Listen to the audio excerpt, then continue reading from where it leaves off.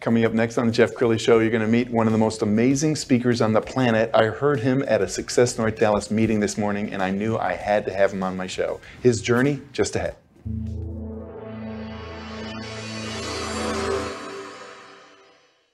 Many are predicting that the worst is yet to come, which is unfortunate, said one person here.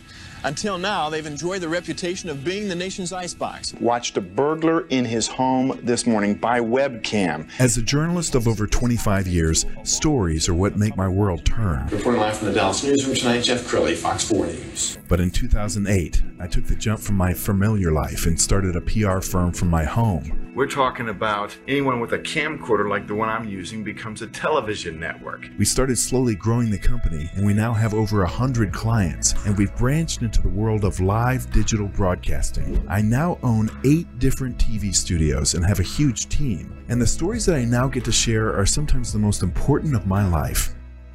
Life has a funny way of coming around full circle. This is the Jeff Crilley Show. Well, as many of you know, I gave 300 speeches a year for 6 straight years for a period there when I was at Fox 4 promoting my book. But the toughest thing to do is be energetic at like 7 in the morning. I always dreaded those 7 in the morning speeches because you really have to pump up the audience. But my next guest is Reid. He is an award-winning keynote speaker, and you absolutely blew people away this morning at 7 a.m. A little bit of boom shakalaka. And I noticed in the preview, you had my friend Amelia on a previous show. Yes. Isn't she amazing? It's amazing. I'm just blown away by the quality of speakers that Success North Dallas has been able to attract over these last 3+ decades. But you blew it away. I appreciate that. You blew it away. Okay, so I want to roll a little bit of video of Greg on stage at Success North Dallas this morning. And one of the things that I was so impressed with is you're very interactive. I mean, how many books did you give away this morning? Quite a few. And it's very interesting. It's strategic in its own way because a lot of speakers come out and they ask, you know, how the audience doing, where you're coming from. And I thought a good way to engage with the people is to offer free books. The first, book goes out and one hand goes up. By the 5th book, everyone's hands goes up. So it's instantaneously people are saying, hey, I'm here to hear what you got to say without feeling like they're being pitched or sold. Yes. Well, I want to know your journey because I know the number 1 fear in America is fear of speaking and the number 2 fear is death. So have you always been a gifted speaker? I've always been interested in getting out in front of the people. But again, as a kid, I got in trouble for it. Now I get rewarded. Isn't that funny how it is? It is. Like, again, I got in trouble as a child for telling stories, and now I write them in books, and people stand in line to have me sign them. Outstanding. He's got an amazing website as well. So we're going to scroll down his website and let's just talk about, okay, how many books have you written? Well, I've been featured in over 145 books. 45 different languages from all around the world, and recently was gifted a star on the Las Vegas Walk of Fame. Wow. 6 away from my idol, Elvis Presley. How amazing is that? What an honor. And this morning I learned that one of your role models is a role model for me as well, Les Brown. Oh my, you gotta be hungry, right? Yeah, Les Brown, he's taught me so many amazing things. I'll give you one really quick thing. I asked him when I first met him, could you give me one tip I could do different as a public speaker to improve my skills? And he did, and here's what it was. It was how you hold the microphone. Mm-hmm. He says, if you're new, you can tell right away because they hold it like this right to their face. And what happens is it blocks your communication. He said, if you ever notice with me, I hold it at the very end. You can still hear me, but you can engage and actually communicate with the people before you. Wow, what a nugget. Well, so I started to take notes this morning, and I got writer's cramp because you were giving away so much gold. And you have endless talks online, but I found a TED Talk that you gave that I want to roll right now.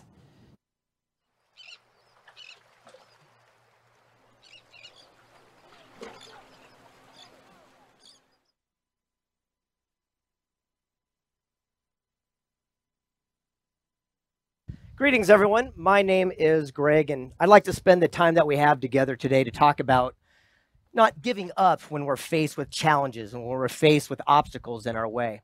Throughout the day, you're going to be hearing incredible words of wisdom by many of today's top thought leaders. And the one thing they all have in common is the only way to see their dream come to fruition is to not give up when the going get tough. The fact is, there's always going to be challenges. It's not a matter of if, just a matter of when. And that's how we handle those adversities that makes up our character as a person. There's a great quote. It says, we can learn more about someone on their one bad day than on all their good days put together. You know, it's easy to be happy-go-lucky when everything's going your direction, but it's when the chips are down, you learn everything about the character of how someone's going to react. And no story illustrates that better than the very first chapter of the #1 best-selling book in personal development, Think and Grow Rich, by the late, great Napoleon Hill. And in there, he tells a story about 3 feet from gold. You see, there was this gold miner named R.U. Darby who got all excited. He went out west to Colorado and he found a little hole. Started digging in it and sure enough discovered a little nugget. He got all excited. So he buried it and hid it. He went home and told his family and friends so they could chip in money to buy equipment to pull it out by the truckload. Well, the first ore cart came up and it was filled with gold. Woo-hoo, they're going to be rich. But they kept digging and there was no more gold. They kept digging, but there was no more gold. Finally defeated, Darby walks out of that mine and says, I quit, I'm through, and sees a junk man walking by. He says, hey, buddy, give me $200. I'll sell you this mine and all the equipment. I'm going home. Well, the junk man, realizing the equipment was worth thousands, said, of course, you got yourself a deal. And Darby goes home defeated. But that junk man does something brilliant. He seeks the counsel of someone who's experienced in that industry, and he goes to a local engineer and says, what happened? Darby hit gold and ran out. The engineer starts laughing. He goes, oh my gosh. He goes, that's so simple. Everyone knows that gold runs in a straight line. It's called a gold vein. What Darby did is come in one side, hit gold, and pop back into dirt. He said, all you have to do is go back to where they discovered treasure, go 90 degrees the opposite direction, and you'll tap back into the vein. Not only did the junk man pull millions of dollars out, but it still fills Fort Knox today. And the moral is, how many times have we or someone we know quit one class short from a degree or sales or marketing? It's easy to quit it, but it's the people who persevere and go through the challenges that truly come out on top. Greg, I got to tell you, you are such a gifted storyteller. And that was one of the things that I learned from watching Les Brown's You Gotta Be Hungry. It's the art of the story. Because Les told that story 1,000 times, but he's got that big smile, and it's like it's the first time he ever told the story. I've been working in vignettes lately. So instead of focusing on a 60-minute or a 90-minute presentation, I work on a vignette, kind of like a song. It has a beginning, middle, end, a hook, a melody. It's about 2.5 minutes long. Yeah. And I perfect that song, and then right like a musician does a set list before they go out, that's what I do before a presentation. So the beginning's always the same, the ending's the same, but in the middle are the songs I feel like singing that day. Yeah, and like all great speakers, if the moderator came to you and said, hey, the second speaker dropped out, you got to go 3 hours now, you're like, cool, I got this. And it's the reverse of it usually, because usually people are behind. Yeah. So if I got an hour and they say you got 12 minutes, I say, no problem, I'll do my 3 greatest hits. Right? Right.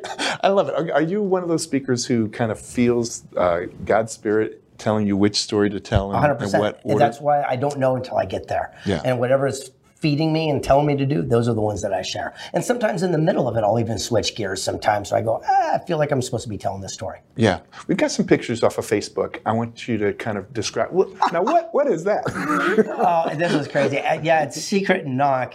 Well, we did this event where I brought 2 of the most famous MMA fighters in the world, and I had them do the Rock'em Sock'em Robots live. And then this gentleman here, I said, I'm going to wrestle you on stage in front of all of our people. He said, you try that. And that's as far as I got. He threw me around like a rag doll. It was amazing. Okay. Wow. Is that airbrushed? Is that no? That's actually flying through the air. The whole idea is, again, how you play games is how you play life. If you ever come to our office, the first thing I'm going to do is put a baseball, a football, a frisbee in your hand to see how you're going to participate. Are you willing to go all out, or are you going to play it safe? Okay. This gentleman here actually was the star of the show One in Las Vegas for Michael Jackson, and he came to our event to actually show some of how he does the dance moves. Wow. It's pretty amazing. And you get A-listers. Tell us more about Secret Knock. So we start an event almost like a George Costanza opposite day. Have you ever watched the Seinfeld? Where everyone else did these events with big bubble pictures and what you'll learn from the event. We said, what if we did an event where we don't tell you who will be there, where it's going to be at, nothing until you actually show up. And then what we did is started inviting the world top thought leaders, not the talkers or the dreamers, but the doers. So if you want to start a clothing brand, here's Brian Smith, founder of UGG Boots. If you want to start a new board game, here's the guy who did Pictionary. And by surrounding yourself with the people who have accomplished what you want, eventually you can cut your learning curve and do it for yourself. Okay, what are some of the top lessons you've learned from the most brilliant minds on the planet? Gosh, there's so many of them. But one thing we were talking about today at the Success event was the one about Steve Wozniak, the Woz. It's about, taking an adversity instead of running from it, running towards it. And I asked him, I said, how did you and Jobs have so much success in your life? He says, we embraced our lack. We didn't run from it, we ran towards it. He said, when microchip processors came out, they were so expensive they could only afford one. He goes, Jobs sold his car, he sold his calculator, pooled the money to buy one. But Hewlett-Packard and IBM would make machines that go from A to B with 20 chips. They had all the money. So he'd pull away 5 and make it work with 15. He'd pull away 5, 10. Eventually, he found a way to go from A to B using just one chip. He says, we were not trying to be innovative or aerodynamic or cool. We could afford one chip. But by embracing that as an opportunity, we found the shortest, cleanest path. And by doing that, we changed the way people do personal computing forever. And he said, where could you be right now in your own business if you stop looking at something as your greatest challenge and obstacle, but it could just be your greatest blessing, your greatest opportunity in disguise? You told another story this morning that I loved. It was amazing. About scaling a mountain and why you don't want to go too fast. Yeah, that's right. Shuit Cathy, founder of Chick-fil-A. I was in his office walking around. It's a palatial place. It's like something you'd never seen before. And he had a poster pinned to the wall, like little thumbtacks, and they're like Hello Kitty. And I go, what in the world is this about, Truett? And he says, well, I live my life like a mountain climber. And so what do you mean? He says, well, entrepreneurs, 95% fail the first year because they see the top of that mountain and they run with everything they got. They got the energy and passion. But as soon as they slip, they go all the way to the bottom. He says, but not that mountain climber. They understood the power of going up about 20 feet, and they take a carabiner and he ties himself off. Goes up another 20 feet and ties himself off.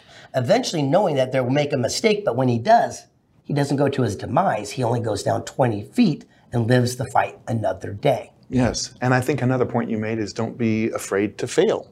You learn so much in the failures, don't you? Yeah, and a lot of people say fail fast, forward, and all that. So I'm not a big believer of focusing on failure. I would like to have a little bit more success in my life, but I don't run and hide from it. When Napoleon Hill wrote Think and Grow Rich, the biggest chapter he did was the 6 Ghosts of Fear.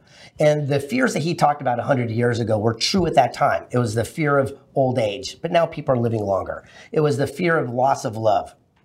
People that get divorced, they don't kill them anymore. So at the end of the day, the 3 fears of modern world are this. This is what it comes down to. Number 1, it's the fear of the unknown, not knowing what's coming next. Number 2 is the fear of pain. We do anything and everything to avoid it. But the biggest one is the fear of criticism, the fear of judgment. There's a bumper sticker that says, what would you do if you couldn't fail? I say you throw it away and ask this question. What would you do the moment you stop worrying about what people thought? And the big thing is no one's thinking about you. They're dealing with their own life situation.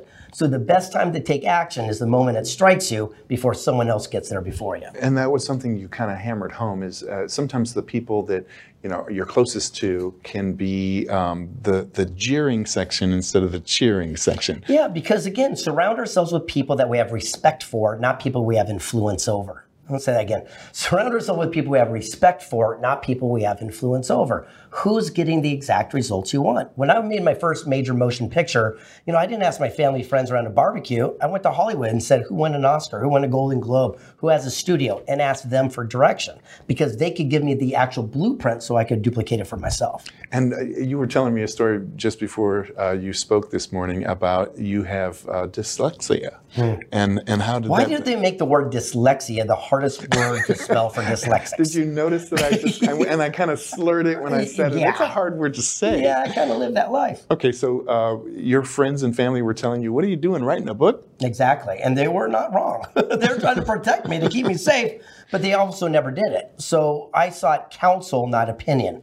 Opinions based on ignorance, lack of knowledge, or inexperience, like people have never done what you're about to venture upon, where counsel's based on wisdom, knowledge, mentorship. People have paved the way.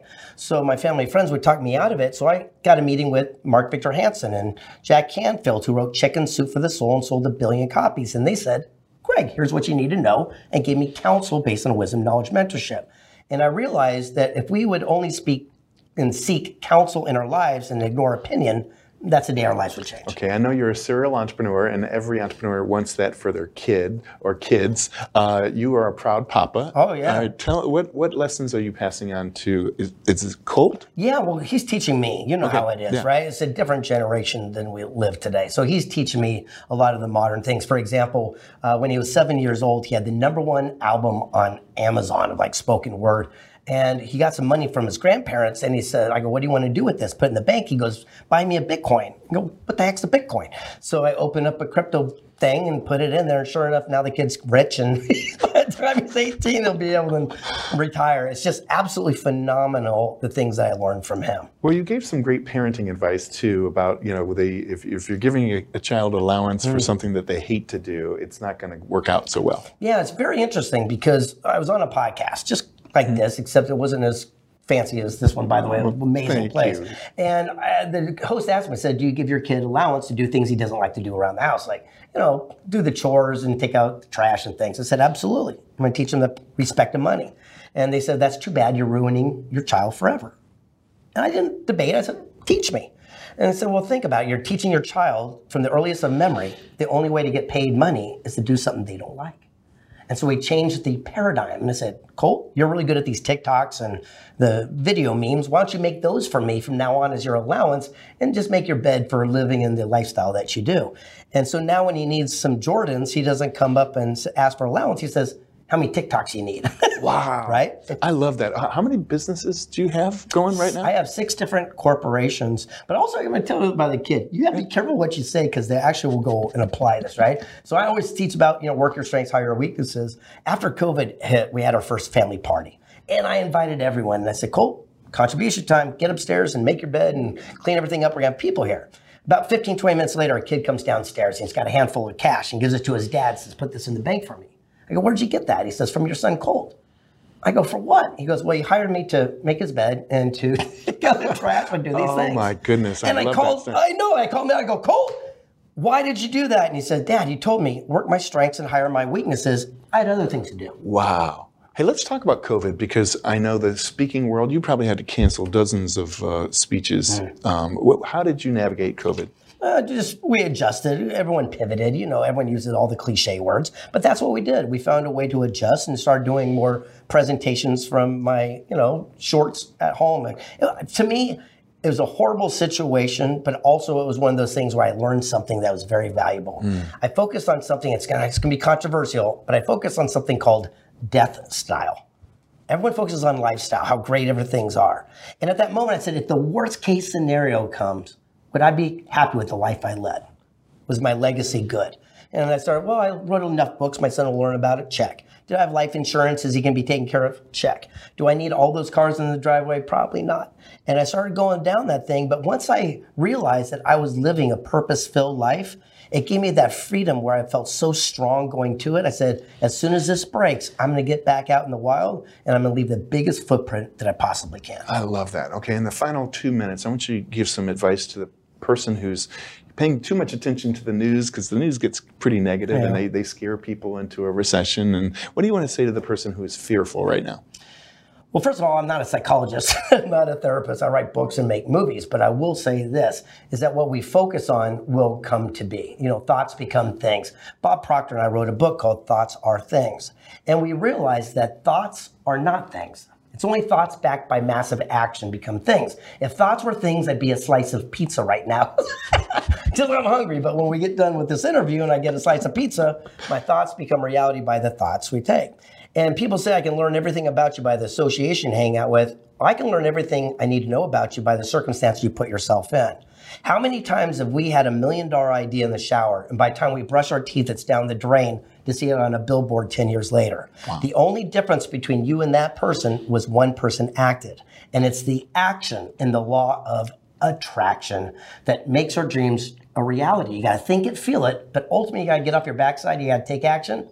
You got to do it. Wow, that's a great way to leave this segment. We're also going to end with the website, which is gregreid.com. The great Greg Reid. Thanks for coming on the show. Absolutely. Thanks for having me on. All right, you bet. That's it for now. We'll see you next time.